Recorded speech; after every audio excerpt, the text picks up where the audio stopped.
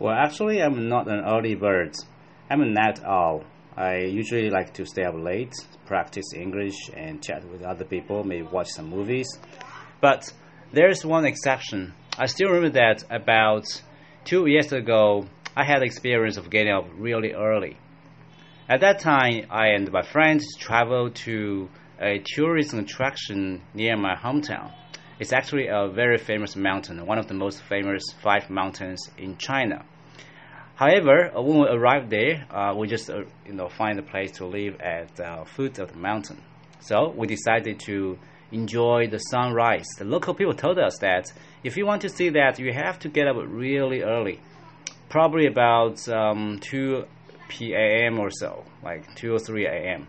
So I just set my alarm clock and I told my friend that we're gonna climb the mountain in the evening. So when the alarm clock just set off, and I just got everything ready, and we started to go hiking. To go hiking there, and I got everything with us, like the flashlights and also some wind coats, because in the early morning the mountain areas could be really freezing cold. So after we climbed for about 3 hours or so, we arrived at the peak of the mountain, a perfect place for us to observe the sunrise.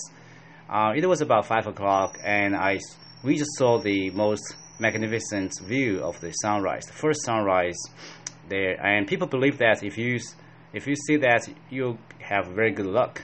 So I feel like all the hard work has been paid off because it's even though we feel sleepy, a little bit sleepy and drowsy, we just saw the wonderful view there. So next time, if you have a chance, you can also go there and have a try.